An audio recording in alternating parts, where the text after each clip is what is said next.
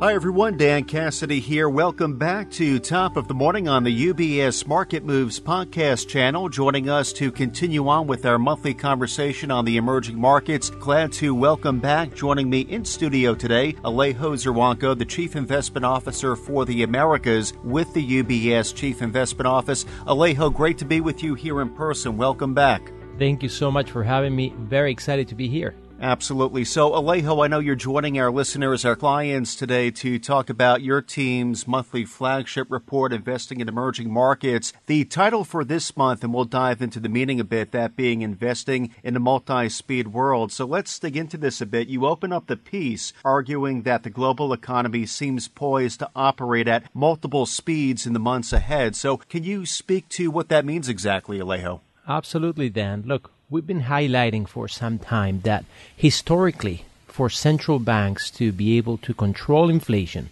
they had to hike interest rates above the level of inflation and keep it there for some time. When you look at what's going on in the U.S., the Fed's most favored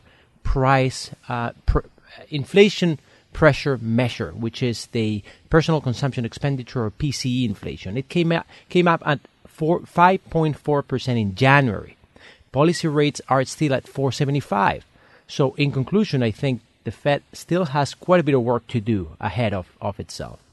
We need to consider that this has already been the fastest pace of monetary tightening in 45 years.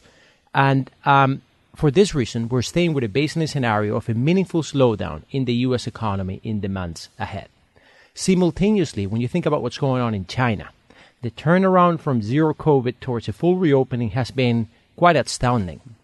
This will continue to support growth in China, but also in economies that are closely linked to the Asian giant, from manufactured goods exporters in North Asia, commodity exporters in Latin America, tourist destinations across Southeast Asia.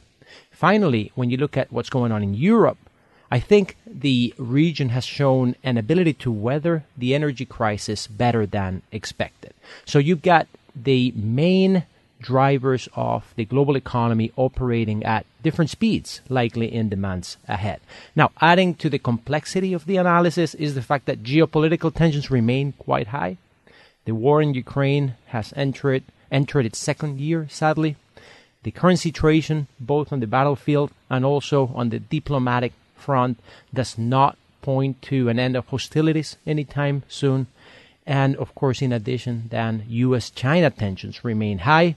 We expect a regime of increasing restrictions on technology transfer and capital flow between both nations. So the economic engines of these economies and these regions not exactly operating in alignment. There seems to be some differences depending on the region we're talking about. So thank you, Alejo, for clarifying that for us. In terms of implications for investors, what would those consist of? Definitely. This is not an easy environment to operate in as an investor.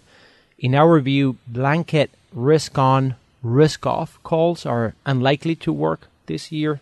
And I think investors will have to take a more nuanced and regionally selective approach to risk decisions while trying to make the best of a new environment, one in which higher interest rates seem to be here to stay.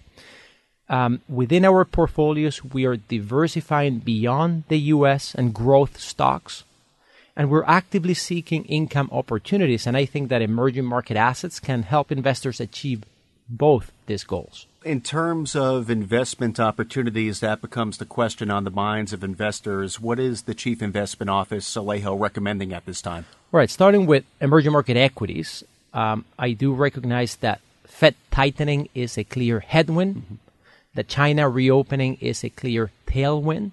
In our analysis, on net, the situation globally is not a bad one for emerging market equities, given its pretty sizable weight towards Asia Pacific. When we look at earnings momentum and earnings revisions, this have bottomed, both in absolute terms and in relation to developed markets, particularly the U.S. And in our view, valuations of emerging market equities remain relatively attractive. In this context, we rate emerging market equities as most preferred in our portfolios. We have a tactical preference for China and other North Asian markets over, say, India. We expect high-quality earnings growth leaders such as internet and e-commerce companies to outperform. And finally, we continue to favor environmental, social, and governance leaders for their ability to mitigate downside risk and their appealing pricing. Moving on to fixed income, we think spreads on emerging market bonds should remain fairly well supported in coming months, and we see value particularly in sovereign bonds, where the high yield segment offers room for spread compression. To note is that Latin America, in its corporate bond space, offers a range of attractive income opportunities spanning both countries and industries.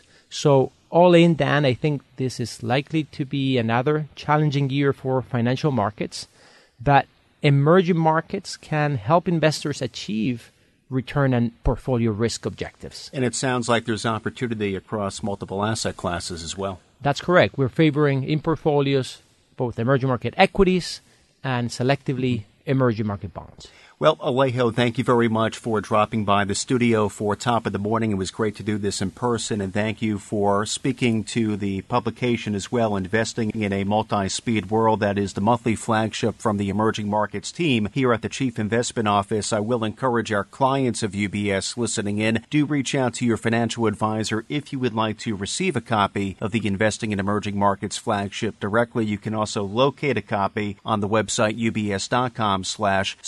Though again, for today, we have been joined by the Chief Investment Officer for Emerging Markets Americas with the UBS Chief Investment Office, Alejo Zerwanko. Alejo, thank you again. Appreciate it. Thank you for having me. Great to be here. Absolutely.